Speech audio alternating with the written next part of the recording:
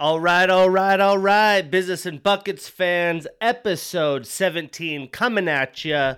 Lots actually to talk about in the sports world, even though it is football offseason. We've been talking free agency the past few weeks.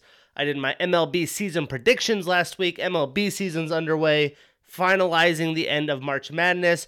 And of course, the NBA season is upon us as we get around the last 22 to 21 games or so. But before we start, let's talk Fueled supplements. You know, if it's not broken, why fix it? That's the inspiration behind Fueled Supplements' newest product, creatine monohydrate. So why take creatine? Well, creatine monohydrate is one of the most well-researched and effective natural supplements available for increasing muscle performance. Creatine enhances performance by supplying a pool of ATP, which acts as the muscle's tissue's primary energy source, and for fuel for explosive bursts of energy, power, and strength. It's 100 servings, non-GMO, gluten-free, but most importantly, safe and effective. So you know the deal, guys. Go to Fueled Supplements and use the code BUCKETS for 20% off at fueledsupplements.com. Once again, use promotion code BUCKETS at Fueled Supplements. You'll see me tag them all around my social medias, YouTube, you name it. Also, if you're buying supplements, give them a shot. People helping people. That's what it's all about. 2021, let's get it. So let's talk NFL. I always start the show with it. Just keep it rolling. There is some major headlines. There isn't anything, stupid, crazy. But, hey, Aaron Rodgers, discount double check. The man's hosting Jeopardy, guest hosting Jeopardy. He's a total trivia nerd if you know him very well. He's really into random facts. His teammates always make fun of him just knowing random things and being in film room and just popping off random questions. But he said that if they would offer him the full-time gig, he would definitely take it. So I thought that was really interesting. He said he's got enough time. I'd love to host Jeopardy if I can make that a reality. So, hey, all props to him, Aaron Rodgers. Shit, man. If I had the opportunity to host Jeopardy and I had the brain for it, I totally would as well. I'm not very good at Jeopardy, though. I don't know those random history facts, geography, those types of things. But, yeah, man, Aaron Rodgers, he's got the knack for it. I think it would be awesome to see Rodgers rocking Jeopardy. Free agency. Majority of the top 100 free agents are available. A lot of them are over 30 years old. A lot of edge rushers, a lot of defenders still out there. Your team needs some moves. Maybe they'll sign some guys. Guys like Melvin Ingram are still available. But it'll be interesting to see what happens before the draft. Some major headlines. Mr. Sam Darnold, the 23-year-old starting quarterback for the New York Football Jets, traded to the Panthers for a 6th-round pick this year, 2021 6th-round pick, and next year's 2nd and 4th-round pick. So, what the Jets are doing, I'm not too sure. They're probably going to draft Zach Wilson, who in my opinion is a lesser quarterback than Sam Darnold. Sam Darnold's only 23 years old. You can give him an opportunity. It's the fucking Jets, though. They don't really know what's going on. If I'm Darnold, I'm stoked. I get to leave the fucking Jets, and I get to use offensive weapons like Christian McCaffrey, CMC. They got guys like Robbie Anderson, who was a past Jet as well. And then also the uber-talented DJ Moore. They lost Curtis Samuel to free agency, but he's got some weapons there. The team has got a decent defense as well. Better off than the Jets switching over to the NFC. For me, I really hope he does well, but it's going to be interesting to see what the hell the Jets do and if they could start winning football games. I don't think this is the right move. As a Steelers fan, I was like, hey, fuck. If he's available, let's go snag him up. Unless they draft Justin Fields. I like Justin Fields. I think he's clearly the second best quarterback in this NFL draft. If they draft him, potentially they could have a better outcome, but they're not. It's the Jets. They're going to draft Zach Wilson. If they don't draft Zach Wilson, it'll probably be Trey Lance. I mean, who knows what the hell's going on there, but yeah, unless they get Justin Fields, I believe they're in trouble. And, the Panthers missed out. They missed out on, potential trades for Wilson and Watson before all the Watson sexual harassments and all of his legality cases that are going on. They missed out on Stafford. They couldn't get Carson Wentz as he was for sure going to go play with Frank Wright in Indianapolis. So they got Darnold, right? That's their option. I still think he's better than Teddy Bridgewater. Bridgewater said he would be open to returning.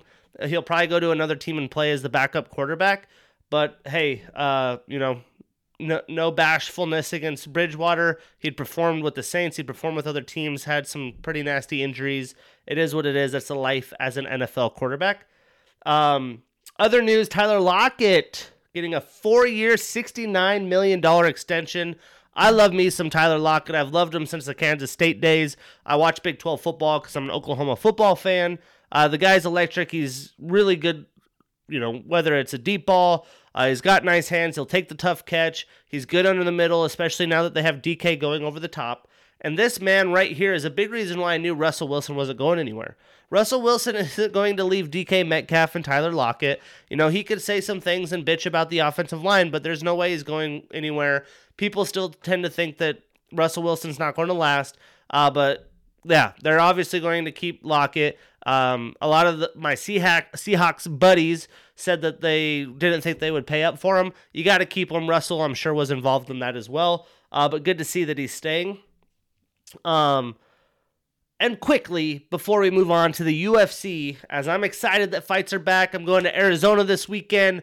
We have UFC on ABC2, a nice early card going on. I have a buddy, I guess you could say, someone that I know of well, root for from Montana that's fighting. So super excited to see him do work in the octagon. But I wanted to talk and rank my quarterbacks in this year's draft class because there's so many things going on. I talked about 5 quarterbacks rumored being potential top 10, 15 picks. Now the 49ers have moved up. Supposedly they're for sure taking Mac Jones. Trey Lance's stock's been up and down. What the hell is going on with Justin Fields? Is this all just smoke screens? I'm not too sure. But the way I would rank the talent and how I think they will translate in the NFL, this is my rankings. But I also want to remind you guys that the past, I think we did 6 to 8 years out, the average amount of quarterbacks from a draft class that translate to the NFL is 1.2. We'll just book Trevor Lawrence in as he's going to be a successful NFL starting quarterback. So that really gives you an opportunity for one more. I think it's going to be Justin Fields, but a lot of it's going to depend on who goes to what team.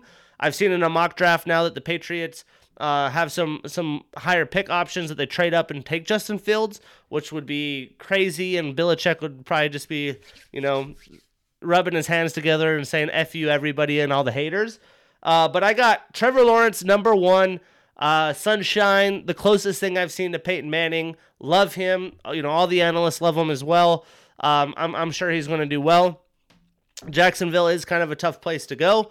I'm not a big believer in Urban Meyer personally, but I think he'll figure it out. They're going to build a team around him. Next up, I have Justin Fields. If you watch QB11, which is like all the number, they usually do about 20 top quarterbacks in the high school class each year, and they bring them over. They do a quarterback camp. It used to be on NFL Network. I think it's just a YouTube channel now, and they do a competition to see who's the number 1 quarterback outside of just hypothetical rankings.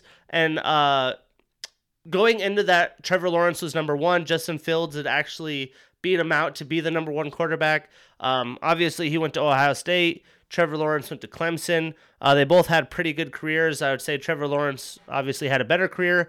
Justin Fields didn't get to do as much with Ohio State. But ever since then, I known this kid's got quality talent. I think it was always presumptive him and Fields 1-2 within their respective drafts.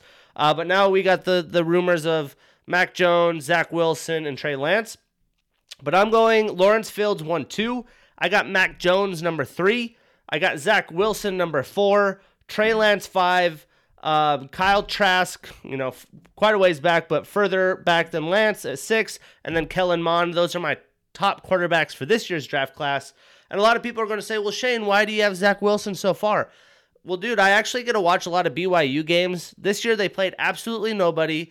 During the big-time games and the bigger opponents that they face, I just don't think he did well under pressure. And I think he's, especially if he goes to the Jets, is going to be fucked for life. So I'm not as big on him. I think Mac Jones going to a decent team has better potential, especially goes to San Francisco. And I like his intangibles a little bit more. Zach Wilson has some of that awe factor. And I think I've seen scouts say, he's a lot more boom or bust than I assume, and I totally agree. Could he boom? Sure. Can they prove me wrong? Absolutely. But that's how I'm going, and I think that's the way it's going to be. I wasn't a big believer in Jared Goff either. A lot of people were like, you're stupid. Jared Goff's the guy. Look where Jared Goff is today. So, hey, maybe I know what the fuck I'm talking about. But let's talk UFC. So lots of headlines before we talk about the actual card happening on ABC early Saturday for you fight fans. Don't forget it's an early card, so don't be getting your day in the sunshine, coming home expecting to watch a UFC card and it's already over. It is happening early on Saturday. But Venom, the new contract signed to replace Reebok for the UFC apparel and sponsorship. Supposedly this provides more money for the fighters, which is great. Anything we can do to give the fighters more money, I think they need to do it because they don't get paid enough for the type of job that they have. They showed the swag today. They had Brian Ortega and Aljamain Sterling, sporting it up. It looks fine to me. It is what it is. It doesn't change too dramatically. If it's good for the fighters, I'm all for it. And fuck Reebok anyways. Volkanovski versus Ortega announced again. They had to reschedule because Volk had some pretty nasty COVID. He had interviewed with John Anik and I think a couple other people, and just saying how bad his conditions were. He was bedridden. He was coughing up blood. He couldn't move. And he's just now getting back into fight camp. So the fight's happening. But even better yet, they're going to be the coaches for The Ultimate Fighter, one of my favorite shows, longtime shows. Probably my favorite season was Rashad Evans and Rampage Jackson. Where he rips the door down. They had put chickens in Rashad's car and they shit everywhere, like pretty brutal pranks. I hope that these two guys can live up to it. It's going to be, it's to be determined when it's happening, but it's going to be awesome and it's going to be on ESPN Plus. I'd assume if you have Fight Pass, you could have access there. Maybe not though. It's an ESPN thing. I'm super excited though. I'm a huge Ultimate Fighter guy. A lot of the fighters you see that I talk about that maybe aren't bigger names, a lot of them come from Ultimate Fighter. Now there's the Contender Series as well, and we see a lot of guys that get UFC contracts from the Contender Series coming to the UFC and been kicking ass. So there is more opportunities to find the pool of talent, but I love me some Ultimate Fighter. Francis Ngannou, there was rumors that the UFC was trying to streamline a fight between him and Derek Lewis. Supposedly, though, it wasn't enough time. They wanted to do it June, July, and Ngannou wanted more time. So it seems like they're trying to move past John Jones. Either that or they're trying to bluff and get John Jones to sign some sort of contract to make that fight happen. The UFC definitely has a lot of politics involved, so who knows? But Ngannou also hinted at the idea of fighting the Gypsy King, Tyson Fury, in a heavyweight boxing match. How fucking fun would that be if you're a fight fan? I would absolutely love to see this. I mean, don't get me wrong, Ngannou has a boxing background. His dream was boxing, and then a coach told him he should try MMA. Here he is as the UFC heavyweight champion. What fucking crazy story. Like I said, it'll probably be in movies one day. But man, this would be an awesome fight just for fight fans, just looking at the two dudes. Tyson Fury would pick them apart. I mean, no offense to Ngannou, he's got the power, but that's not going to translate. The Gypsy King is the mastermind. He literally got destroyed by Wilder, got his ass back up. Ngannou hit harder than Wilder with boxing gloves. That is to be seen, but it would still be fun for fans, and I'm all for it. Damian Maia is back. I was just talking shit on him. He was in the rankings. I said he should just retire and get out. I thought he had actually retired, but he hadn't officially retired. Now he's fighting a young up-and-coming Bilal Muhammad, who has to rebook a fight after the eye poke with Leon Edwards, even though it seemed like Bilal was going to get his ass whooped. I'm sure Bilal is going to kick his ass, but it gives Damian Maia an opportunity to be more relevant as an old fighter, beat a young up-and-comer to try to continue and get fights and get paid. We all know he's a jiu-jitsu wizard down there, so if he could take people down, he could tap them out, submit them. Maybe he can do that with Bilal, but I'm taking Bilal on that one. Korean Zombie versus Dan Ige. What a fucking slugfest that will be. Two guys that aren't afraid to throw down. Dan Ige has been trying to prove his worth, showing that he needs to be fighting some top dogs in his division. Right now we have the Korean Zombie ranked number 5 in the featherweight division. This is Alexander Volkanovski and Max Holloway's division. And we have Dan Ige, number 8. He lost to Calvin Kattar, who just got destroyed by Super Saiyan Goku, a.k.a. Max Holloway. But, hey, I think he deserves it. Yair and Zabit have been like fucking who knows where. They got abducted. They've had a lot of things happen and haven't fought lately. So I'm all for him jumping up the leader or up the rankings to fight Korean Zombie. Hey, Korean Zombie took the fight, but I don't know how enthused he was. He had even hinted at potentially moving up to lightweight, which makes no sense because there is a massive amount of killers there.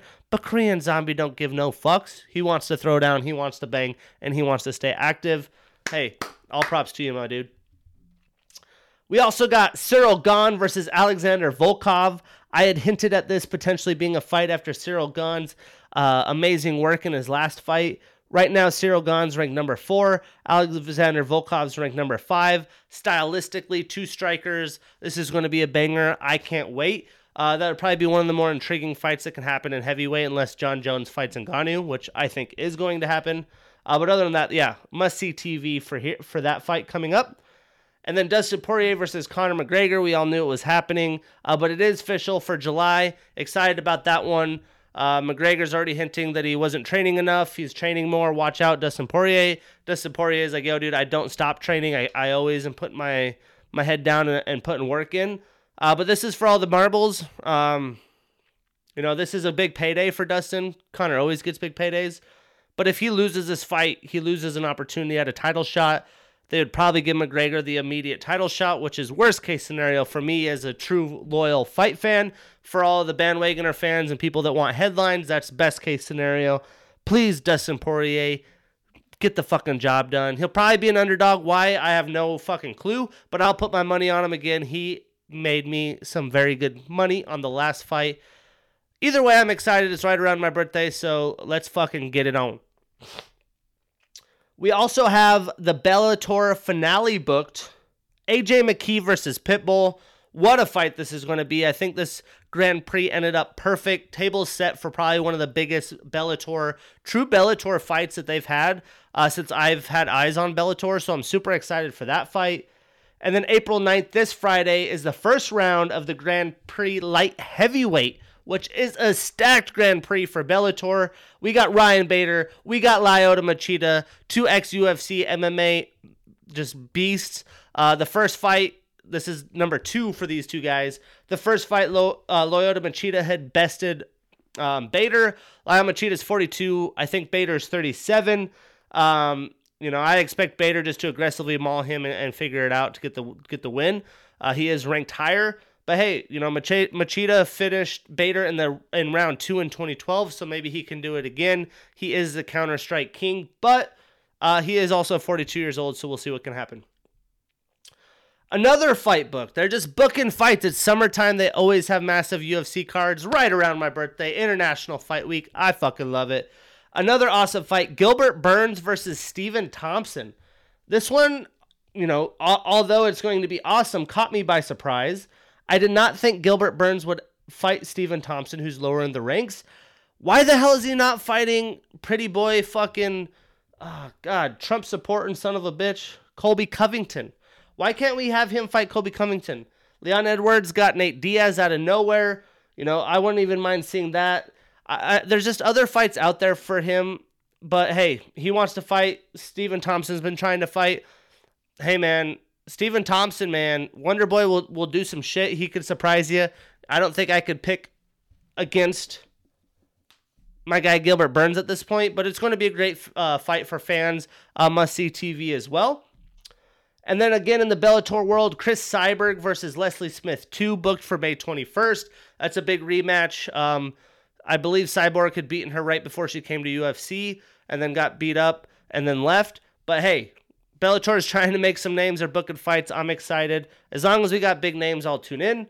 And speaking of other fighting promotions and big names, tomorrow night on TNT is the One Championship card. I told you guys last week I don't know a lot of the names in One Championship, but the headliner is one of the GOATs of, I would say, top 3 in the GOAT conversation, Demetrius Johnson. He fights out of Parkland, Washington, pretty close to where I live. I always enjoy guys that are around me. You see, being from Montana, Wyoming, I'm always supporting that as well. But the guy's a fucking stud. He's, to me, he says he doesn't represent UFC, But for me as a UFC fan, man, he represents the top of the top, and the one championship, just in my book, doesn't have that. So he better fucking get the victory. And Eddie Alvarez is also on the card. Props to Eddie Alvarez. He's a legend within himself. This guy might beat him, though. He's already lost in one championship. He's definitely on the latter half of his career. This is what I would consider something of a move where someone's dropping down like Yoel Romero and they go to Bellator, right? Eddie Alvarez had taken some losses in the UFC. He doesn't like the politics, whatever. You could call a spade, but, his quality of performance isn't championship level at the UFC.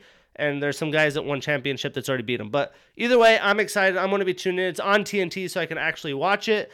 So I'm sure us fight fans will be tuning in. It's all about Mighty Mouse. But let's talk UFC Fight Night on ABC. I always tweet hashtag UFC Fight Night because all these Vegas ones don't really have headline names. They are fight nights. But supposedly this is UFC Vegas 23. They're just counting each Apex as UFC Vegas 1, 2, yada, yada. So this is 23. Some early fight cards. Early fights in the prelims. I usually only talk about fighters that, I look at their names, the story of me seeing their fights or knowing their history right away. But I felt like I missed some. I would be watching the fights, but, oh yeah, I totally forgot that guy. So I did a little bit more research this time and dove in, clicked on the people, looked at their records. If they had interesting records, they seem like up-and-comers, I put them on here. And if they're on the main card, I try to talk about them. They're on the main card for a reason. We have Da-Un Jung, 13-2, 27-year-old fighter, versus William Knight, who is 9-1 in his respective record, a 33-year-old savage-looking human being. Knight was supposed to fight Alonzo Menfield. I had done an analysis of that fight at the end of March. And Jung was supposed to fight Shamil Gamzatov. But I'm assuming COVID or something had pulled him out. So because of that happening, Da-Un was on this card. And with William needing to fight, they just threw this together. But it actually looks like a really good fight. Jung was the light heavyweight champion for Heat. And both fighters have a ton of power. So I'm sure this is going to end out in a knockout TKO, something of that fashion, as that's typically what happens at the light heavyweight with guys that are this big.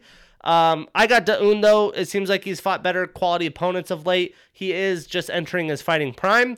William Knight, though, he could sleep anyone at any moment. So, don't feel very confident with that pick if you guys are betting on it. But I'm taking Da-Un over William Knight to start the early prelim card, which I guess I can look here. But it's going to start pretty damn early. The main card starts at noon Pacific time. So the prelims... Shit, man, when that's going to start? 9 a.m.? 10 a.m.? We got the prelim starting at 9 a.m. Pacific. And this is the second fight. So this is going to be nice early in the morning. I'll be in Arizona. Probably, who knows what I'll be feeling after Friday night. I'll probably get a Bloody Mary, a little screwdriver. I don't know. Something's going to get me going to catch these fights. I got 2 prelims put down. Try to win me some extra fuck you money while I'm in Scottsdale. But hey, good fight to start the morning. And then we're moving on to my guy, Hunter Azure, 9-1 versus Jack Shore, 2-0. Hunter Azure, man, this guy is a 4-time state champion from Poplar, Montana. Myself and one of my teammates had wrestled him. Yeah, you could probably just take a guess on how that went. But Azure is tough as fucking nails. And he's a brick shit house for the bantamweight division. When I first saw that he was in the UFC coming from the Contender Series, I was super stoked. And then I saw he started fighting in the bantamweight division. I was like, holy shit, how is he cutting this? He must be cutting a massive amount of weight because he looks a lot bigger than the other bantamweights. And he definitely is carrying around a lot more muscle. But hey, I don't know a lot about Jack Shore, but they put him up against a technically undefeated fighter at 2-0. His nickname is Tank, so he must be tough as nails as well. Azure coming from, like I said, the Contender Series. He's an alum there.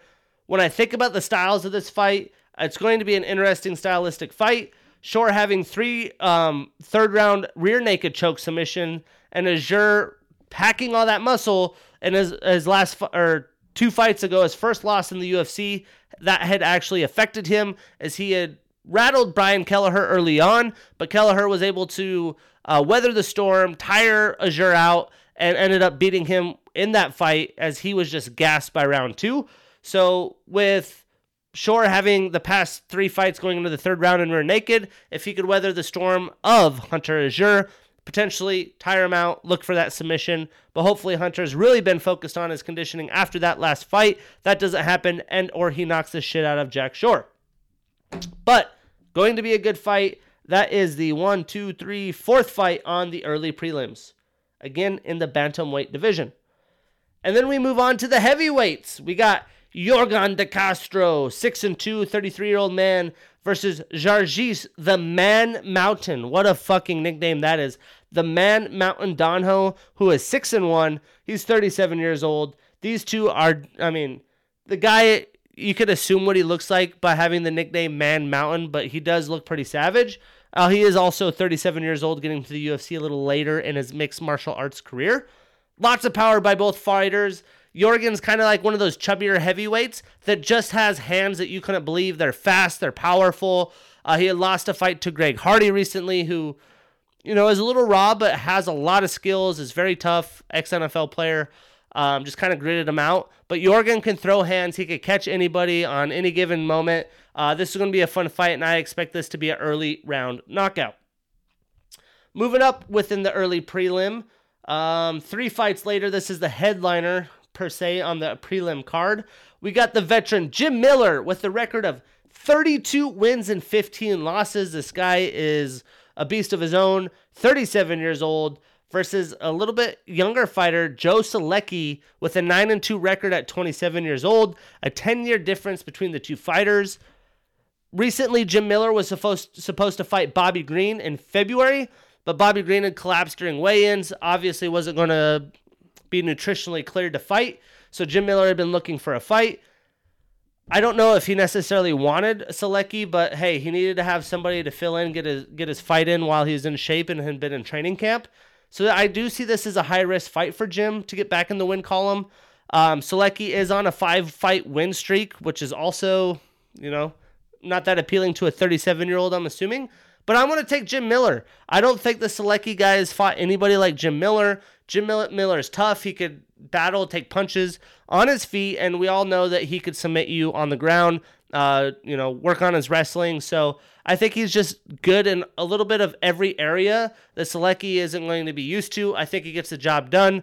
Again, not as confident in this pick. I would say I'm more confident in my guy Hunter Azure and Yorgan De Castro. But hey, I'm taking Jim Miller. I got Daun, but both of those definitely more iffy. Then let's move to the main card. What an interesting fight to start the main card. We got Mike Perry. We all know Mike Platinum Perry. He's a savage within his own right. Must-see TV. He's just a fucking clown. He's 14-6 versus Daniel Rodriguez, who is, he's got tats all over his neck and body, so just some interesting looking character of himself.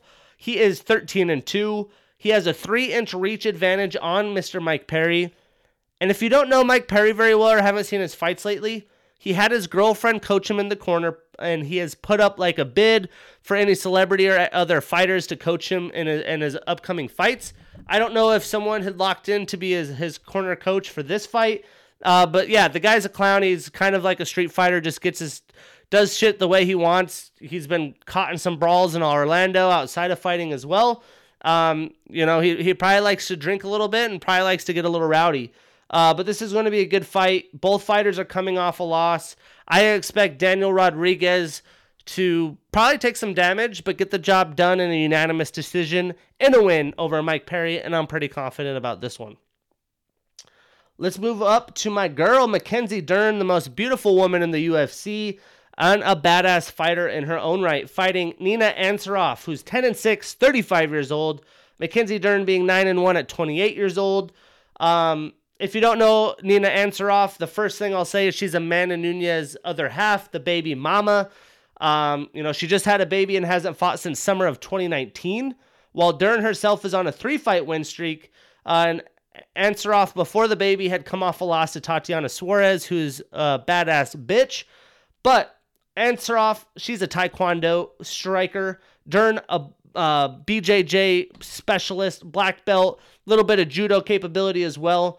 and she has shown that she has improved her striking, and, she's thrown down a couple of her fights. She's just fucking let it go. She's taken damage, beaten up that pretty face. She's given damage. I think her striking's improved a lot since her only loss to Amanda Ribas. Amanda Ribas, an up-and-coming woman fighter with a lot of push behind her name as well. That was unanimous decision loss for Mackenzie, but I'm taking Mackenzie. She's the underdog in this one. On my parlay, that was definitely a benefit to give a better payout. Hunter Azure also being an underdog. So if you guys are setting up parlays, maybe you don't agree with some of my picks, I'll do the Pat McAfee. I'm hammering down on Mackenzie Dern and hammering down on my guy Hunter Azure. 2 upsets, getting you better payouts. I think I've done 2 6-fight parlays, mixed up a couple fights just in case some of the ones I didn't feel as confident didn't happen. And I think it's like $50 for 1,011, $50 for 2,100. So let's fucking get it. Trying to get some extra money while I'm in Scottsdale. And if you like to put down on Mackenzie Dern and my guy Hunter Azure. Excited for this fight though. Definitely, if I were to pick against Amanda Ribas and Nina Onsaroff today, I'd probably pick Amanda. But Nina's a pretty high level girl for this division. Has a lot of experience and a vet in her own right. So this is going to be a tough test for Mackenzie, though. It's not going to be, just a 1-round submission, beat the shit out of her fight. She's tough. And she's with Amanda Nunes, who I'm sure is teaching her something, because she's the GOAT. Moving up, we got Sam Alvey, 33-15 record, versus Julian Marquez, who's 8-2. Alvey has a 3.5-inch reach advantage for Mr. Marquez. Alvey, with 4 losses and a draw before this fight, definitely trying to right the ship better in the middleweight division, get his career back in line. Who knows how many fights he has left on the UFC contract, but I would assume a loss here might be the end of it, and he'll probably go to one championship or Bellator if he wants to keep fighting. Marquez is coming off a win. Marquez is tough. I've seen some of his fights. I like his mental toughness. I think he's got too much strength and cardio for Sam. I think he's probably going to win by decision. I don't think this will be a knockout, but I'm taking Julian Marquez over Sam Alvey. Hopefully Sam Alvey wins, though, just for the sake of his career. I did not include this one in my parlay. Sam Alvey could surprise you. He's beaten some big names throughout his career. Moving up on the main card, we got Kyle Dawkins, 9-1, 28-year-old, versus, I'm going to murder this, Ali Shkab Kurziev, who's 13-0, undefeated fighter, 30 years old. He's Russian. You can tell by the name. They're always fucking tough as nails. I don't believe he trains with Khabib and team, but he looks like a Nurmagomedov. I murdered that the other day. Nurmagomedov. He looks like one of them. I don't know a lot about these fighters, but they're on the main card for a reason. This is there's 2 more fights after this, the co-main and the main. So I'm assuming Dana and team knows what they're doing. This is a 9-1 fighter versus a 13-0 fighter. Kurziev is a Contender Series alum, and we talked about how successful they have been within the UFC and how they go on after the Contender Series to just beat the shit out of people. And he's tough as nails, so I'm going with the Russian. He's undefeated. I think he keeps his streak alive. Sorry, Mr. Kyle Dawkins, but you just look at his image. He just looks like a schlub anyways. Sometimes the schlubs kick your ass. He'd probably kick my ass, but hey, I'm going with Black Wolf. That's his nickname. Ali Shkab Kurziev, the undefeated fighter. Moving up, we got Arnold Allen, 16-1, the number 10th ranked fighter at 27 years old, and this is in the featherweight division, again, Volkanovski's division, versus Sadiq Youssef, 11-1, the number ranked fighter, also 27 years old, 2 ranked fighters in their prime. This is going to be a great fight. Youssef, also Contender Series. I watched him in the Contender Series. The guy is pretty fucking skilled. He's a little unorthodox. He'll come at you lots of different ways, different angles, kicks, strikes. He's going to be a lot of fun to watch. And it's a big fight for both fighters, starting to enter the killer stages, killer territory of the division, where they're fighting big names every single fight. So whoever wins this will definitely leapfrog themselves into that upper echelon in the featherweight division. A loss here, though, to either fighter I don't think will affect them too much, as they're only 27 years old. But I'm taking Sadiq Youssef. I think his capabilities and just athleticism will be too much for Mr. Arnold Allen. But Arnold Allen's ranked ahead of him for a reason. It's going to be a good fight, though. I can't wait. I have Sadiq Youssef on both my parlays. That's my confidence level. And then we move to the main event. Marvin Vettori, the number 6 ranked fighter, is 27 years old, versus Kevin Big Mouth Holland, the 10th ranked fighter, number 28 years old. Big Mouth Holland, baby. I had given him so much props. He's filling in for Darren Till. He saved this card. I knew this card was going to be when I was in Arizona, and I wanted a big main event, and I want to see Marvin fight, so I'm so happy he saved the day. Thanks for saving the event, but sorry you have to fight Marvin, man. Vettori is going to whoop some ass. I started getting on the Holland hype train a little bit too much in Derek Brunson fight, and Derek Brunson whooped his ass, just straight wrestled him out, which I should have assumed happened. But after he had fucking elbow struck Jacare Souza to death, I had switched to the hype train, ended up losing some money on that fight. Here he is fighting not that much longer later against a very good Vettori. I probably would have picked Till in the fight against Vettori just because I'm a big Till fan, but that would have been a very iffy fight. Marvin Vettori is the real deal. He's a fucking savage. Holland has a 7-inch reach advantage. This guy is very long and lanky, John Jones-ish. He has that lanky ability, and that's how he was throwing bows on the ground, on his back against Jacare. But Holland has a black belt in Brazilian Jiu-Jitsu. Vettori's on a 4-fight win streak after his last loss, which was to Israel Adesanya, who is the champion of the class, and just on a level of his own in this class. Holland had just lost to Derek Brunson, like I had said. He went through some weird shit. He was talking the whole fight. Dana White said he went through a mental collapse. And then Holland said, I probably won't fight as much or talk as much as I did in the Brunson fight because I was talking the whole fucking fight. I mean business here. We'll see what's happening. This is his 6th fight, ladies and gentlemen, since May 2020. This guy enjoys fighting, and he will fight anybody. You got to give him that. Out of those 6 fights, he's won 5 of them. But that's a lot of fights in a calendar year, as it's not even May 2021 yet. And then upcoming after this fight card, we got some good fights, back-to-back Saturdays after a few Saturday break. That's why I was so excited to talk about this card, because the fights are coming back. Kevin Gastelum versus Robert Whitaker, who was supposed to fight after coaching The Ultimate Fighter a few years ago. It's finally happening. Gastelum filling in for Drink Too Much Wine, Paulo Costa. And then on April 24th, the next Saturday, is the massive UFC 261 card in Jacksonville, Florida, in front of a sold-out crowd. 3 title fights on this card. First big crowd since COVID, sold out. Super jealous. I've been itching and craving to go back and watch UFC live in front of sold-out crowds since I went and watched John Jones versus Thiago Santos in the T-Mobile Arena, which is an amazing arena. I want to go back. I want to do it again. I'm jealous of the Jacksonville fans. Some normal life, some craziness, some fighting, some spit, some blood, which probably isn't COVID friendly, but hey, I'm jealous that they're making it there. That's going to be an awesome fight card, and I will probably be turned up at my house, at this apartment, with some of my friends for that fight card. Now let's talk hoops. We got the NBA in full force. Teams are making moves. Some teams are battling injuries as we get towards the end of the season. Like I said, around 20-ish, 22 games left for each team. So this is put up or shut up territory. A lot of the teams at the bottom half of the standings don't want to find themselves in the position to play the 7 through 10 play-in, because one game can eliminate it. There you're out. Teams that come to mind are teams like the Celtics, who have been crashing down. They're in the 8th place position in the West. We have teams like Miami Heat, who's barely above them at the 6th spot. Could you imagine the Miami Heat, who is the Eastern Conference champions, having to play in the play-in game? And if they did, I wouldn't want to play them. What if you're the 7th seed, right? You have to play them like shit. Teams like the Portland Trailblazers, the Dallas Mavericks, teams that I wouldn't expected to be in that position at the start of the year, they're starting to get some momentum. But hey, there's still games left. That's why you play. You got to play the games. And it's going to be an interesting finish here, ladies and gentlemen. But let's talk shop before we talk about last week's games.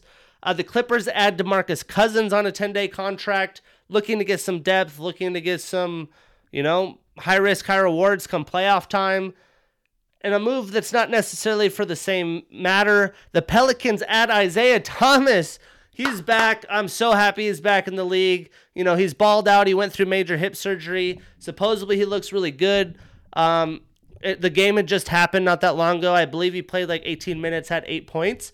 I don't know if they'll keep him after the 10-day contract, as this was a move because of injuries. Zion was out. Brandon Ingram's been out. I think Nikhil Walker has gotten hurt. They have a lot of injuries, so it was definitely a depth move for the short term. I hope he makes the team, though. I would love to see him come postseason. Well, let's see. Where are the Pelicans right now? Pelicans are on the outside. Nope. Wait. Yep. They're right in they'll be right in the play-in game. But either way, we know what IT did with Boston in the playoffs. He deserves a second chance. I'm rooting for him. He's a local Tacoma guy, so I know everyone out here is rooting for him. So let's just get the job done. Let's go IT. Porzingis been out. Last game, he played the Jazz. Supposedly, it doesn't seem too major, but something to keep your eyes on. James Harden out again. He had played 4 minutes in his last game back. Had hamstring issues, came back, obviously wasn't fully healed, and he's out again. The timetables for both of these guys are unknown. Supposedly, though, KD is back after the 50,000 DM stunt with Mr. Rappaport, which is a crock of shit, and shame on Rappaport if you ask me. But he's back to playing basketball. Like I said, that man's healthy. Shit, James Harden doesn't even have to be on the team. Him and Kyrie Irving, no one's going to stop the Brooklyn Nets. So watch out. Let's see how healthy Kevin Durant looks. If he looks anything like Joel Embiid now that Joel is back, he looks great. Supposedly, he says his conditioning's not there, but he's putting up points. He's schooling everybody. Schooled the Celtics tonight. So if he looks anything like that, they're going to be a force to be reckoned with. I wouldn't mind seeing a 76ers Nets Eastern Conference Finals. That would be a lot of fun if you ask me. Drew Holiday getting paid 4 years, $135 million. Love seeing this. I love me some Drew Holiday. He found himself a good home. It looks to seem like he is gelling with this Milwaukee Bucks team, and hopefully he can help them through their postseason woes. But I don't think they're better than the Sixers or the Nets with a healthy KD. So good luck to you, but happy he got paid. D'Angelo Russell back with the T-Wolves. He's been out all year. Anthony Edwards doing his thing. The Timberwolves looking okay, though, with some health. You got Anthony Edwards doing well. Karl Anthony Towns is looking good. You put in D'Angelo Russell back in that lineup. Watch out. They might get some dubs and fuck people's playoff positioning up. Kevin Love is back. He's always back, then he gets hurt. We'll see if this is long-term. I just hope he can play basketball. If he's not retired, I assume he wants to play. I've always enjoyed Kevin Love. He's kind of got jerked around his career. When he was in Minnesota destroying people like Chris Bosh was in Toronto, he didn't get a lot of love just like Chris Bosh didn't. People forget about those days. It's all about what have you done for me lately. So I hope he has some opportunity. If anything, he's probably coaching up Sexland and the young Cavalier team. And we look at the standings, the Lake Show down to 5th in the West and a half a game away from the Portland Trailblazers in the 6th spot. Still no timetables. Anthony Davis hasn't been reevaluated. LeBron James is doing Space Jam shit. Who knows what's going on? But the rest of that team is pretty piss poor. They better get their shit together before they slip out and end up in a play-in game. Kyle Lowry, Zion Williamson, Brandon Ingram all out as well. Williamson returned tonight. Looks to be fine. Brandon Ingram should be back in the short term, and Kyle Lowry was getting some rest as he had some foot issues. But the Raptors find themselves in the 10th spot right now, actually the 11th spot. So they're going to need him to heal up quick if they want a shot at playoffs. But let's talk last week's games. I know I had talked a little bit about Tuesday, but by the time I had shut the podcast, the Hawks and Suns game had just started. I thought this was an awesome stylistic game. The Hawks had been hot of late. If we look at their last 10, they're 6-4. They're still winning. And obviously the Suns are in the second place in the Western Conference. As a Jazz fan, I'm very well aware. They're 9-1 in their last 10. Big time game. It was a close game, but the Hawks ended up losing. Bojan Bogdanovic, though. No, not Bojan. Bogdan Bogdanovic. Well, what fucking Bogdanovic is this? The non-Bogdanovic that plays for my Jazz. I think it should be Bogdan. Because I have Bojan, Bogey. They're both called Bogey. That's what confuses me. Bogdan Bogdanovic, back for the Hawks. He had been hurt. That, he was their big acquisition that was supposed to help them come playoff time. He's starting to hit his stride with Atlanta. 22 points, 4 for 8 from deep. I added him on the waiver wire. Some dumbass dropped him in my fantasy league. I swooped him up, and I'm reaping the rewards right before playoff time. 7 Suns in double digits in this game, so all around good played team basketball. But hey, I'm sure the Suns are loving that Bogdan, not Bojan, Bogdan Bogdanovic is back in the lineup. And then last Wednesday, right after the pod came out, episode 16, the Heat beat the Pacers. Duncan Robinson starting to hit his stride as well. Led all scorers with 20 points, 6 from 11 from downtown. I'm sure Jimmy Butler loves seeing that. And the Mavs also take down the Celtics as they continue to slide. Luka with 36 points, 7 of 11 from 3. Tatum, Walker, and Jaylen Brown all over 21 points, but it just wasn't enough.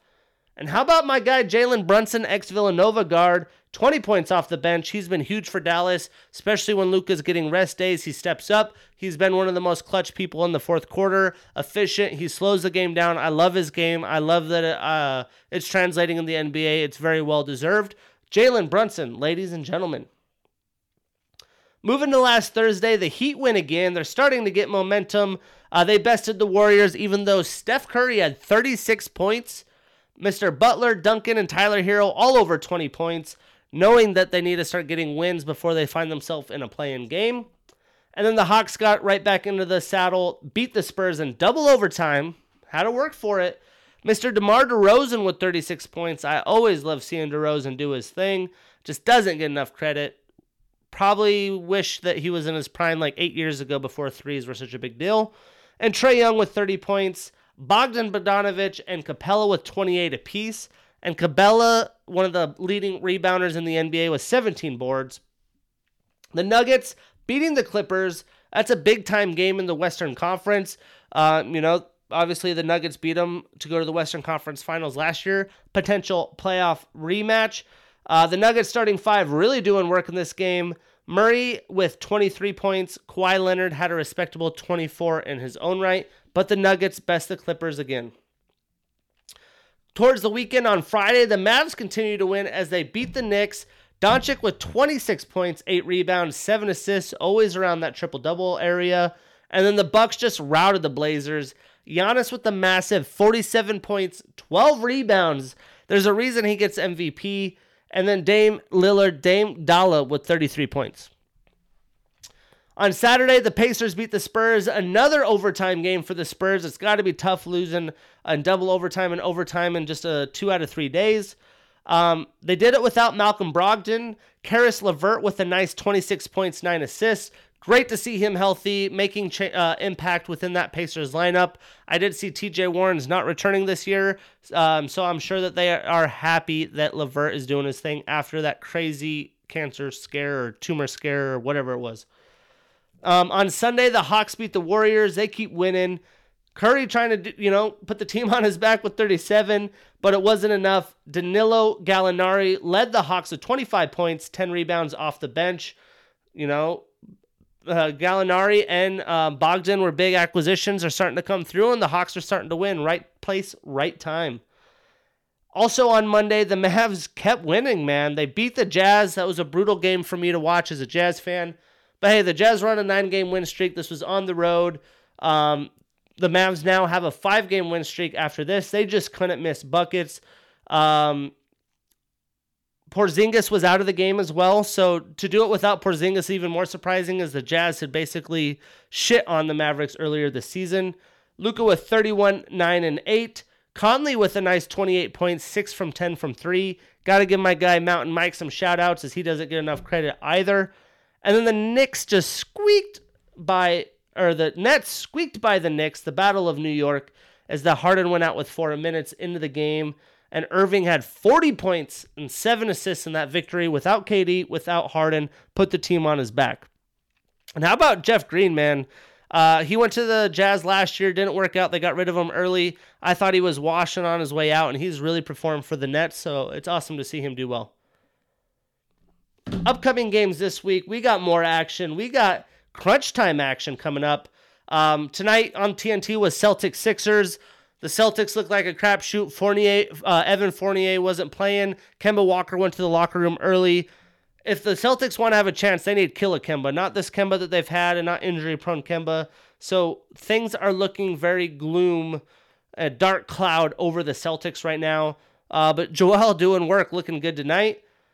We also have Pelicans versus Hawks with Zion back. I believe the Hawks ended up winning. I was just watching the games and eating dinner before coming on. So Zion's back, seems to be healthy. We got Grizzlies versus Heat. I believe the Grizzlies ended up beating them, which is a tough loss for the Heat. I think it was pretty handily as well, and the Heat had their full squad, so tough loss for the Heat. Bucks versus Warriors is happening right now. Giannis, right before tip-off, wasn't able to play, so that's why I came over here and shot my pot. I was going to watch the first half of that game, but with Giannis not playing, it's just way less intriguing. And then Blazers versus Clippers happening right now.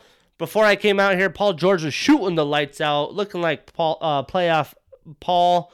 I believe they had a huge lead going into half, but we'll see how that game finishes. You'll have to wait and tune in until next week.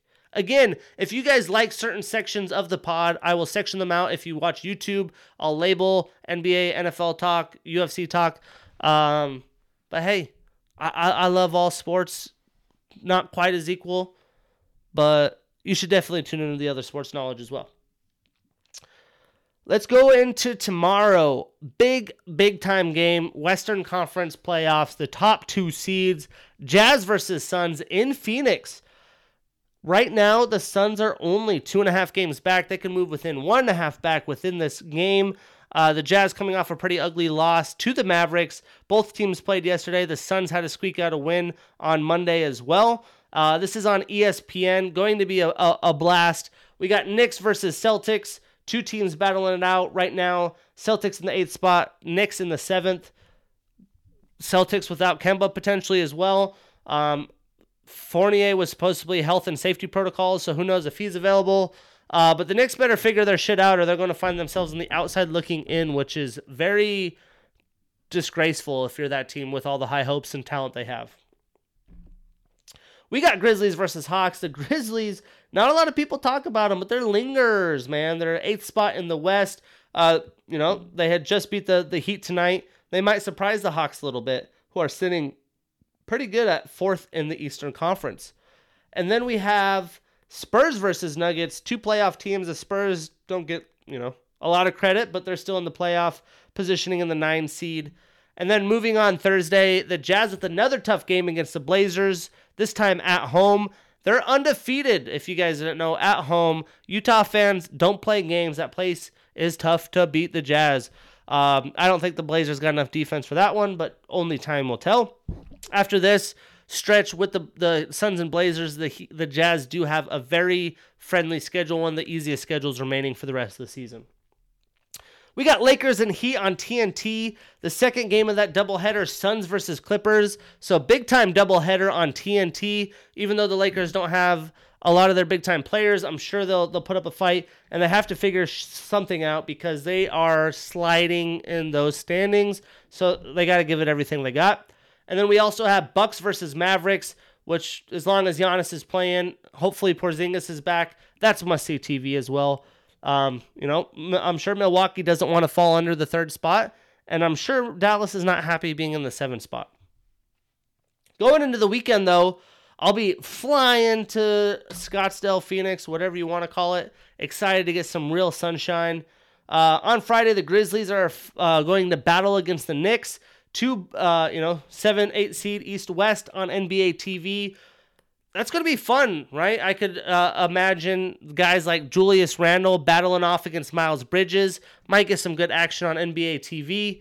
We got 76ers versus Pelicans, Hornets versus Bucks, and Spurs versus Nuggets as well. And then moving into Saturday, I'm sure ABC at the time was like, holy shit, Lakers versus Nets. No AD, no LeBron, not as cool, but it's on ABC. It's a Saturday game. I'll be watching the fights, but if you don't like fighting, you might be tuning into this one. I'll be at the Suns versus Wizards game that night. Bradley Beal been battling a hip injury and hasn't been playing, has been day-to-day. Hopefully he's back. I'm going to be shooting for all my DraftKings is legal there. I'm going to be downloading DraftKings and doing all offensive props. Chris Paul triple-double, Booker over 30, Chris Paul over 20. Probably do Bradley Beal and Westbrook over 30, Westbrook triple-double, because the Wizards don't play defense. And I know that Russell Westbrook and Beal are going to step up big time against Chris Paul. Chris Paul and Westbrook do have some beef, so I'm excited to see that. Hopefully Bradley Beal plays. Check out for me on TV. And then Sunday, we got Hawks versus Hornets. Two teams scrapping out. The Hornets have had some brutal blows with Gordon Hayward and LaMelo Ball being out, but they're still scrapping. They have a lot of guard depth. Malik Monk and Devontae Graham. So, hey, who knows? They could best the Hawks. We got Celtics versus Nuggets on TNT. That's a huge game. Celtics got to figure it out. They keep getting televised games. I'm sure it's not fun losing on national television. And then Raptors versus Knicks, both teams trying to stay alive. Spurs versus Mavericks. Pacers versus Grizzlies. And then a big game to finish the evening before the week. Heat versus Blazers, both teams trying to catch momentum. Both teams making moves at the trade deadline. Trevor Ariza to the Heat. Belica to the Heat. And then the Blazers added Norman Powell. They got Nurkic back. So no excuses for these teams at all. No, it's all push to shove now. Who's the better teams and who's going to move up in their standings in their own conferences. On Monday, we got 76ers versus Mavs. That's going to be a lot of star power. Hopefully Porzingis is back again. Nuggets versus Warriors on ESPN. Steph Curry's got to figure something out. That team's got to start winning. They're in the 10th spot right now. Them and the Pelicans are battling for the play-in positioning.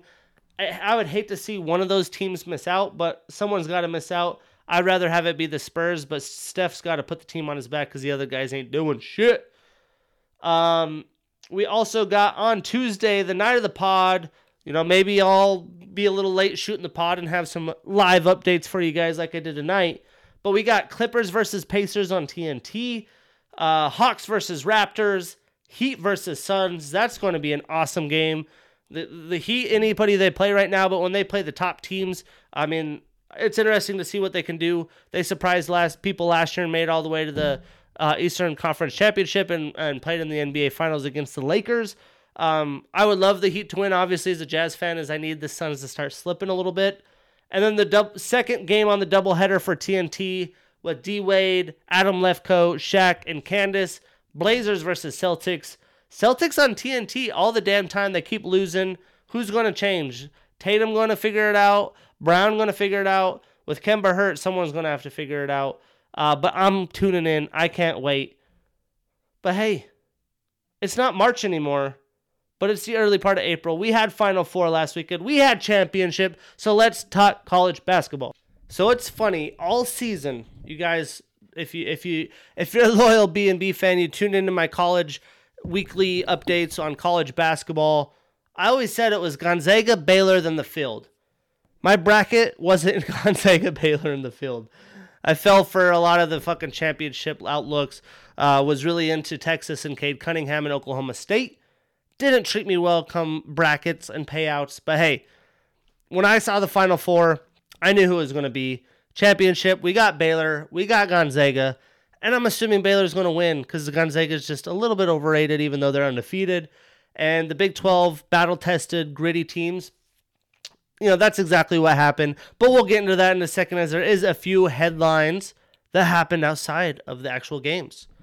One being Roy Williams' retirement at 70 years old. What a coach, what a legacy. I grew up living on an Indian reservation. Jordan was king, baby blue, powder blue and white was king. Everyone was all about UNC and the players, the recruits. I mean, they're just, if you want to replicate a culture and a coach, Roy Williams has got to be top 10. I mean, the man's record is 903 and 264. His swagger, his attitude, his work ethic, his dedication is unlike anything that I've really seen. He has 3 championships, 9 Final Fours, Coach of the Year 3 times, fastest coach to 900 wins, and the only coach with 400 wins at 2 different schools. North Carolina and Kansas. 2 powerhouses, 2 blue bloods. What the team that sticks out for me, The 08-09 team that won the championship, that beat my Villanova Wildcats. I loved that team too. That beat them in the Final Four. They had Tyler Hansborough, Ty Lawson, who was savage, and Tyler Hansborough kept coming back. Ed Davis, Tyler Zeller, Wayne Ellington, and Danny Green. Ellington and Danny Green are still specialists, three-point specialists in the NBA today. Ed Davis had been back and forth between starting, reserve role. He was a reserve for the Heat last year. Didn't really work well. That's why they got Derek Favors back. Ty Lawson didn't really translate. Tyler Hansborough had a here and there. Same with Zeller. But what a fucking team that was. And, man, I'll just never forget that team. They broke my heart, and I knew that they were better than us and they were going to win the championship. But I had to bring up Roy Williams because this is, I had talked about Brady, Breeze, all that, talking NFL and playoffs this year, and you just got to enjoy these guys while we have them. Especially, I'm nearing 30. My 29th birthday is this July, and you have a lot of professional athletes and coaches that you're just used to since you've been a little kid, and this is one of them, and it's just crazy seeing them retire, and now it's time for a new era, new different coaches. You got the Brad Stevens of the world, you get the Jay Wrights of the world, and it's just the new blood comes in, but, man, cap off to Mr. Roy Williams. What a fucking career. And it caught everybody by surprise, but he's 70 years old. He's done a little bit of everything. North Carolina had a tough season this year. I don't know if he was just like, it's going to be a tough couple years for North Carolina standards. This is a perfect time or what. But, hey, bravo, Roy Williams. So let's talk Gonzaga UCLA. One of the best games of the tournament, in my opinion. And I thought it would be a blowout. I thought the Pac-12 was a joke. I thought UCLA did not deserve to be in there.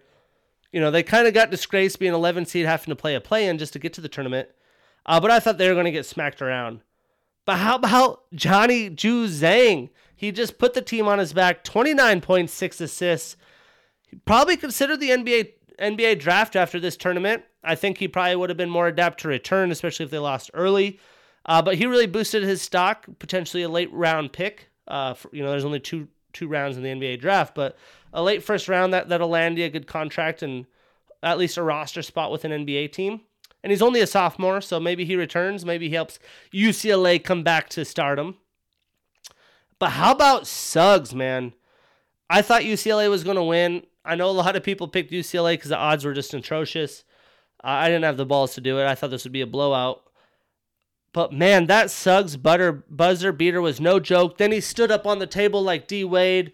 Oh, man, what the chills I had. Me and my buddy were watching. I fucking stood up. I was like, this is what March is about. Really awesome game. But what a heartbreaker, backbreaker for UCLA and everything that they had. That was an overtime, by the way. It wasn't even regular regulation time. Overtime game. But UCLA, man, all the way from a play-in game.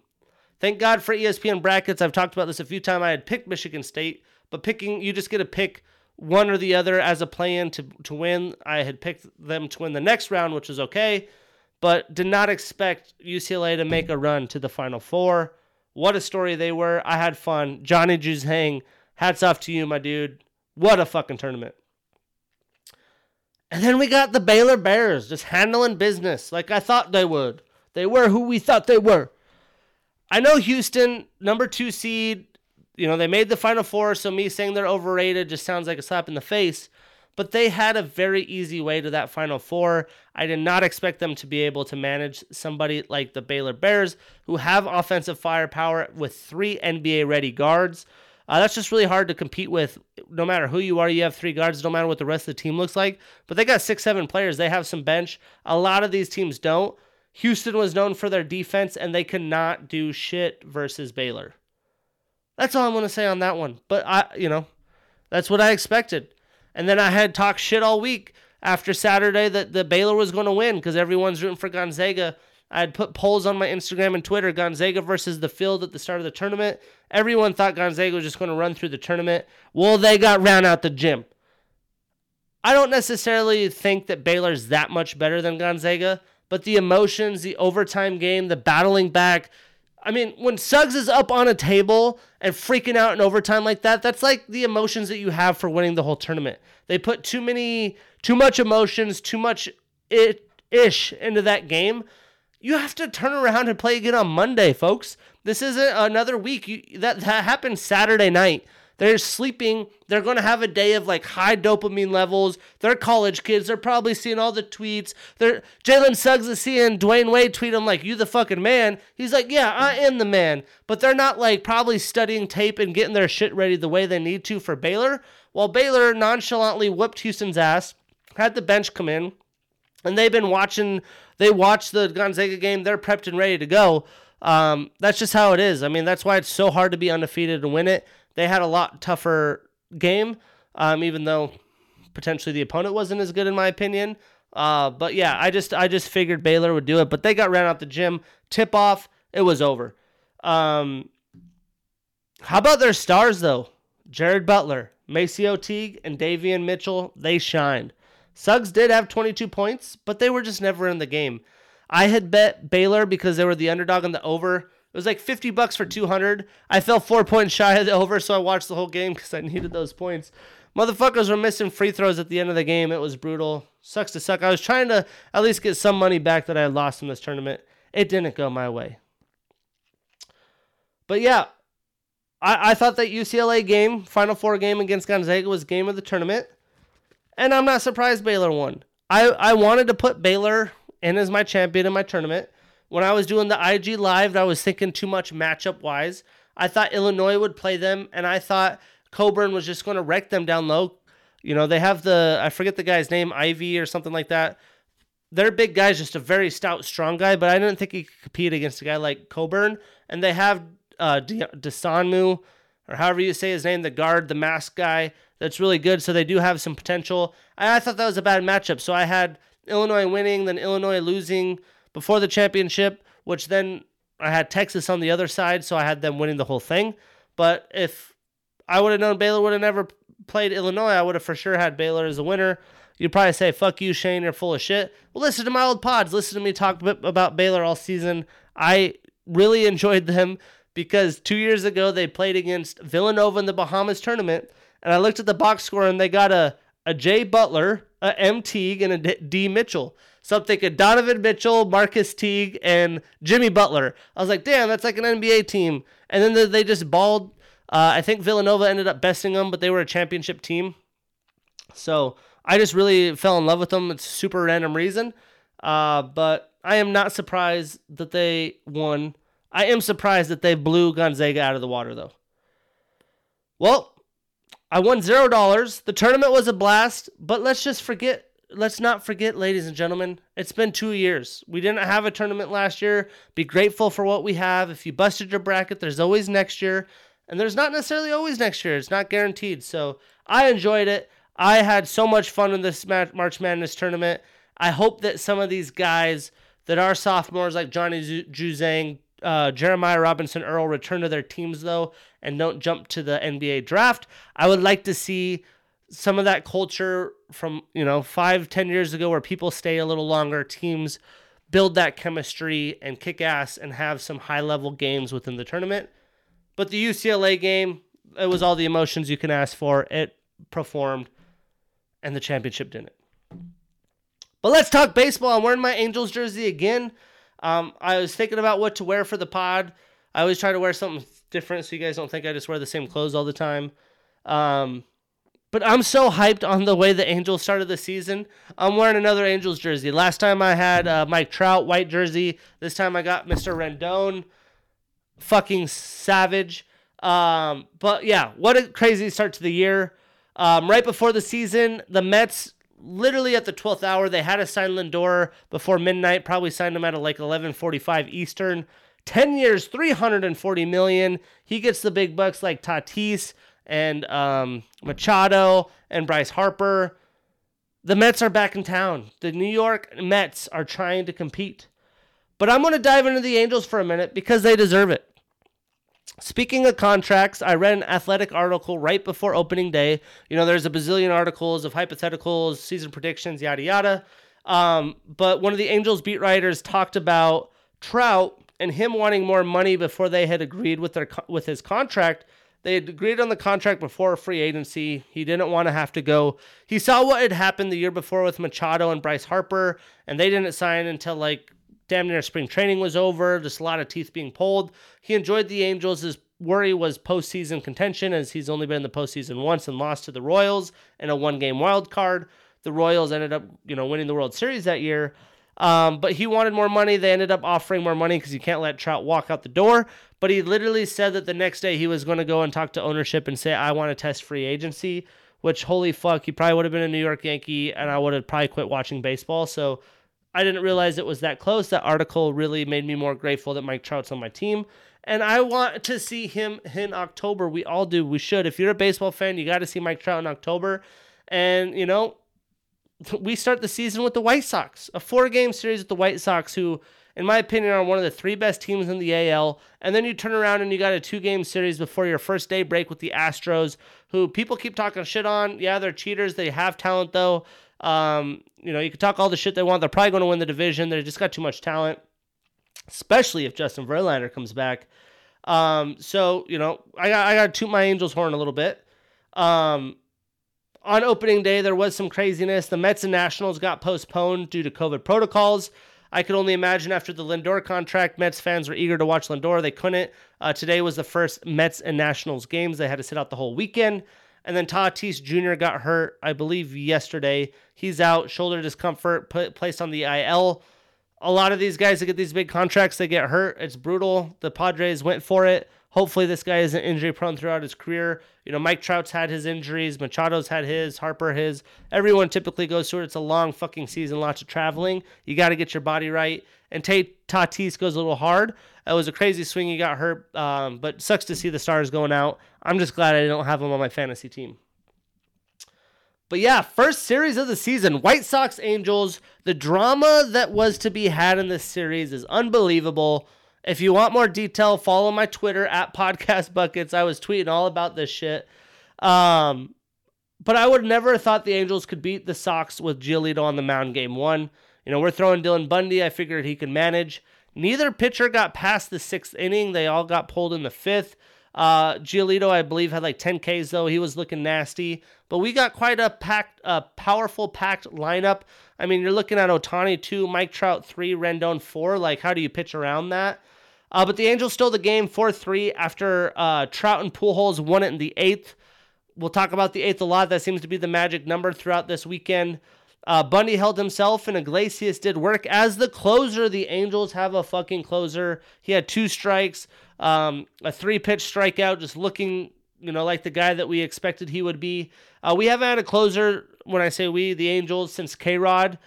We had another guy that lasted for a year that did pretty good, but haven't had a consistent closer, so it's so nice knowing in these games we have someone that could close it out. Last year, we almost led MLB. Again, the Angels led MLB in blown saves. So super stoked that happened. Moving on to Saturday, they stole the Sox. So on Friday, they ended up losing. Andrew Heaney got blown up. They gave up like 12 runs, but the Angels still scored around 8. So still putting up offense. But on Saturday, they stole the game from the White Sox again as the bullpen got in again, and in the 8th inning again. But this time, Jared Walsh and Justin Upton stole the show, and Cobb pitched a good game. We have Cobb as a new season acquisition. Justin Upton hurt his toe last year and wasn't the same. And Jared Walsh was this epiphany that just started crushing the ball. And as an Angels fan, God, could you imagine if Walsh and Upton were clicking together? Could you imagine if guys like Cobb could pitch okay? It's only one game, but Jesus Christ, that looks good. And if just Jared Walsh and Justin Upton are cranking, that's going to be a very nasty lineup for the Angels, and that got me super stoked. But then we go into Sunday night, and the Angels are on Sunday night, and Ohtani's pitching and hitting on Sunday night. It's Easter. I have my cousins watching the game with me because we're watching history. This is the first AL pitcher to hit and pitch in the same game since 1903. I believe the last was Barry Bonds. And I had to cherish it, man. The Angels usually get one Sunday night baseball game a season because they're not a big market team. They're not the Dodgers. They're not the Yankees, and they don't win a lot of games. So every time I have it, I'm super pumped. But to start the season like that, and Ohtani to show people what he could do on national TV, he threw the most 100-mile-an-hour pitches that he has in that game ever than he has in any starts. He obviously hasn't started a lot of games, but point is they're letting him go and he's throwing gas. And it's nice that I have MLB TV this year so I could watch every Angels game. But growing up in Wyoming and Montana, like if I wanted to watch an Angels game, it had to be an ESPN game, and that's usually only Sunday night. So yeah, I mean, I was all up in my fills and just stoked on life, especially because this was the third win, the third win out of the 4-game series, and I wouldn't even have had the confidence to bet that we would take 3 out of 4 against the White Sox. Because they battled. Like, these were fucking down-to-the-wire games. So, Ohtani's throwing gas. Everything's looking good. The Angels have a lead. And then come in the 5th inning, he starts getting put into a pickle. People think he's going to get pulled, but Joe Maddon just letting him do his thing. He wanted him to get a win, go through the 5th inning. You have to qualify to get a good start to get the win. He didn't end up pulling him. The bases are loaded. There's some wild throws. Ohtani falls down, gets his ankle twisted by Jose Abreu sliding in at home. Didn't try to hurt him or anything. He's okay, but Jesus, what a crazy, chaotic fucking ending to that game. There was some ups and downs with Ohtani. He's throwing gas. He still didn't have great command of his fastball. After he crushed a home run, I believe in the 2nd inning, it was like a fucking damn near 450 plus feet home run, I think. Just smashed it, Oppo. Like straight high fastball, fucking swung for the fences, got that shit out of the park. The power that this kid has is unreal. But after all those things happening, and then this is the way it ends, I'm like, oh shit, I'm sure he's fine, but who knows? He ended up being fine. He ended up pitch hitting the next game, got hit by a pitch, was super pissed off. But dude, the kid in his prime, he's stealing bases. He looks like the best base runner on the Angels. He's pitching gas.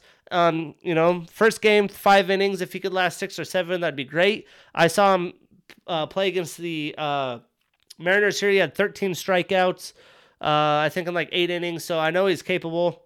He just needs to get that fastball command down. But as an Angels fan, you could imagine I'm just oohing and on. I can't believe what the hell is happening. But anyways, I come back home from my cousins. It's late, right? Sunday night baseball can go late. The game's been a little chaotic. We're talking like 9:30 at this time. I'm like, cool, the game's going to be over soon. Well, the White Sox take the lead in the 9th. I'm like, oh, shit. It's in Anaheim, so the Angels get the bottom half. They're down 1, and it's the bottom of the lineup. We got Dexter Fowler, who, definitely isn't in the peak of his career. Didn't look good in spring training. And I'll be like, man, wouldn't this be something if Dexter Fowler got on base? He gets on base, having some clutch singles. And then it's Jared Walsh again, who stole the show yesterday. And I'm like, man, what if this guy just keeps doing well? Like, Mike Trout was actually mic'd up, and he said, you don't want to pitch Jared Walsh a fastball. He'll crush it. Well, guess what happened? They pitched him a fastball, and he fucking walked off. The announcer was like, he went to Jared. It was just awesome. I was super hyped. I had to cool down before I could go to bed for Monday morning. But why do I bring this all up? Because you got to give Joe Maddon props. He kind of fucked up the decision with Ohtani, but he's letting Ohtani being Ohtani. I don't think many managers would let him do that. And he is the reason Dexter Fowler's on the team and Jared Walsh gets as much playing time as he does. Some people would have Pujols more in the lineup. I know that they're platooning, but maybe another manager didn't have Walsh come in and have that awesome performance that he did last season to even get to this point. And, we have Joe Adele, who didn't really perform, but they decided to start him in the minors, and Dexter Fowler came through. So, hey, props to Joe Maddon. I love what he's doing. It shows me that there definitely is hope as an Angels fan. And if you guys looked at my season predictions last week, I have them making the wild card. I do have the Astros winning the division. And even that was hard for me to do, as that had some teams like the Twins missing out, who always end up finding a way to get in. Enough Angels talk. I'm sorry. Not really sorry, but I'm sorry. On opening day, though, I had gone to the Mariners' the second game, the Friday night game, and I had a lot of friends going to the Mariners' home opener, and they're playing the Giants, who I would assume, is a very winnable game. Well, they're up 6-1, and they blew the lead. The Giants were up 6-1, blew the lead to the Mariners. Kevin Gausman looked like an ace out there. They just blew his gem. The Mariners rallied back and got the dub. I went to the game on Friday. The Giants ended up winning. Buster Posey, home run day 1, day 2. Evan Longoria, home run day 2. The old vets coming through. They've had some guys on that team that have been around for a while. And they had Buster Posey in the 7th spot in the lineup. He's probably pissed off. He's batting 7. He's a first ballot Hall of Famer here in the future. And I think that year off did him well. He looks revived and looks a little scary, to be honest. Who knows if the Giants can put together some quality baseball. They're always a team that you don't want to fuck with. I had to bring that up, though, because that was an epic collapse by the Giants. Some series to note to start the season, though. The Blue Jays, Toronto beating the Yankees 2-1 in the first series. You know, I just showed you how hype I was for the Angels versus the White Sox. It's the first series, though. Shit happens. But, hey, the Blue Jays have high hopes. That's a good start. And Marcus Semien is on fire, looking to be a great addition to that lineup. And Vlad Jr. looking good early, hitting for a decent average, hit a home run. So, yeah, as long as that pitching staff can get shit figured out, the Blue Jays may be a problem. And then the Phillies sweep the Braves as their pitching is too much, and the Braves only score 2 runs in the series. I mean, the pitching and the fucking level of talent in this division, like I said, this is going to be the most fun thing to watch in baseball. But the Phillies looking really good, super impressed. They had a walk-off in that series as well. And then how about the Orioles? My quoted line was, yeah, the Orioles pitching, what the fuck?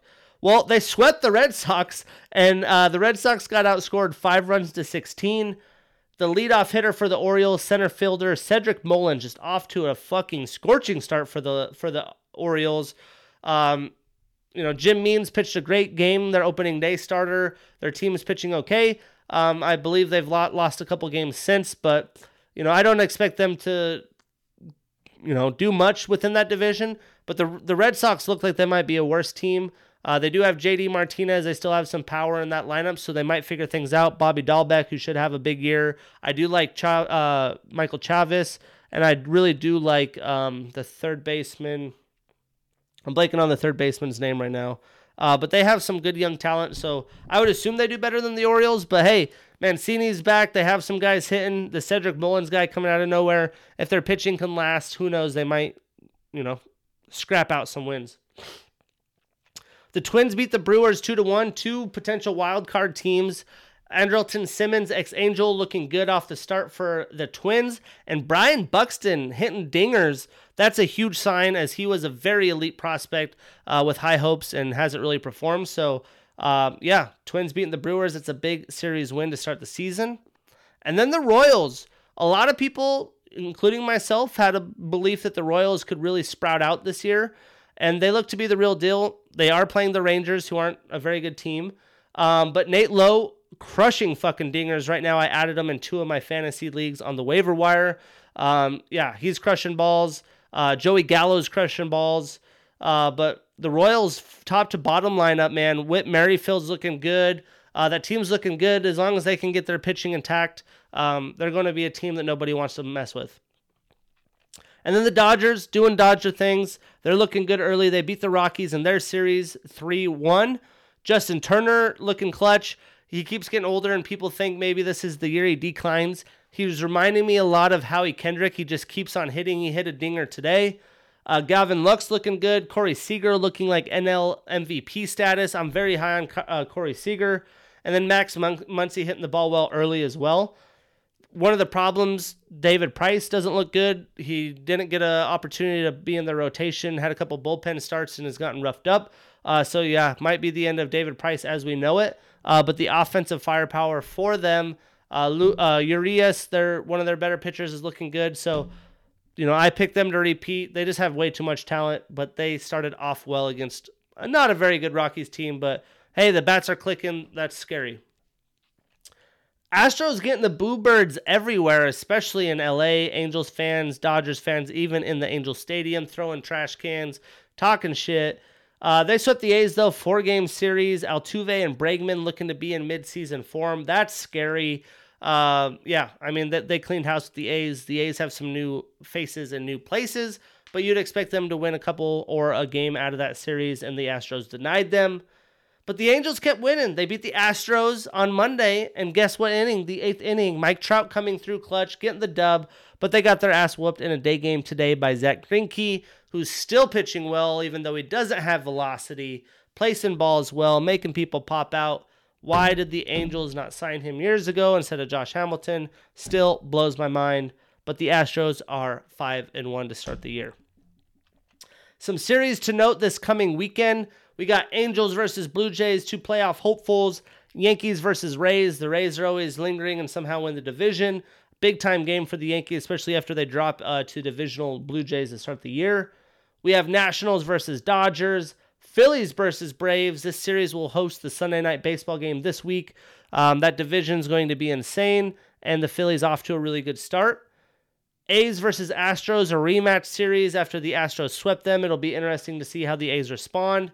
And then another rematch series, O's versus Red Sox. It's the only reason I put that on there is because they swept them. I give a shit about this series. But we'll see if the Orioles pitching can keep it up. And then we got Marlins versus Mets, Royals versus White Sox, Mariners versus Twins, and Brewers versus Cardinals. Some playoff hopeful teams.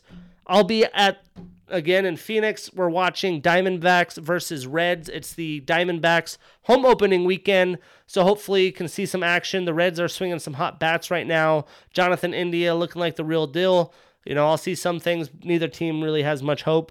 Hopefully I could catch a Luis Castillo start or something like that. But I'll be there opening weekend on Sunday for a nice, beautiful game. Wrap up the show. We'll talk Supercross. Again, next race isn't until this Saturday, the 10th. There will be 3 races in Atlanta. We got Saturday, Tuesday, Saturday, then 2 in Salt Lake. We're right to the tail end of the season. Cooper Webb, fucking KTM, 15-point advantage over my guy Ken Roxon. Let's go, Team Honda. Let's finish the season strong. Thanks for tuning in. Episode 17 brought to you by Fueled Supplements. Well, guess what, guys? It's nighttime. So do you have problems sleeping? Do you wake up groggy or not feeling like you've even rested? Do you toss and turn at night? I know I fucking do. Well, if so, it's time to get knocked out. It's back. The market's leading advanced sleep and recovery formula, Knocked Out, is now in stock with the facelift. 2 new flavors and an improved ingredient profile. Experience an unreal night's rest with this all-in-one sleep formula. Superior recovery, muscle repair, pain relief, and anti-inflammation. Fall asleep faster, sleep deeper, and wake up feeling more refreshed. I know for me, I felt like I was in this crazy REM sleep. I was having crazy dreams, but that tells you you're sleeping well, you're in the REM sleep. That's what you want. It also helps regulate depressive and sedative actions critical for relaxation, decreases stress and anxiety, manages cortisol and adrenal reset. But it also increases growth hormone production. 2 delicious flavors to suit your taste buds. Watch your sleep improve, mood improve, productivity improve, and your life improve with Knockout. I know I used to think sleep was bullshit. Sleep's for millionaires. I ain't one yet, but I'm nearing 30. Sleep means a lot. Recovery, especially if I'm trying to lose weight, stay in shape. So Knocked Out, highly recommend. Save some cash. Use my promotion code BUCKETS for 20% off anywhere you guys go. FueledSupplements.com. Knocked Out, all the supplements you got. Check them out. And we will be back next week for episode 18. See you then.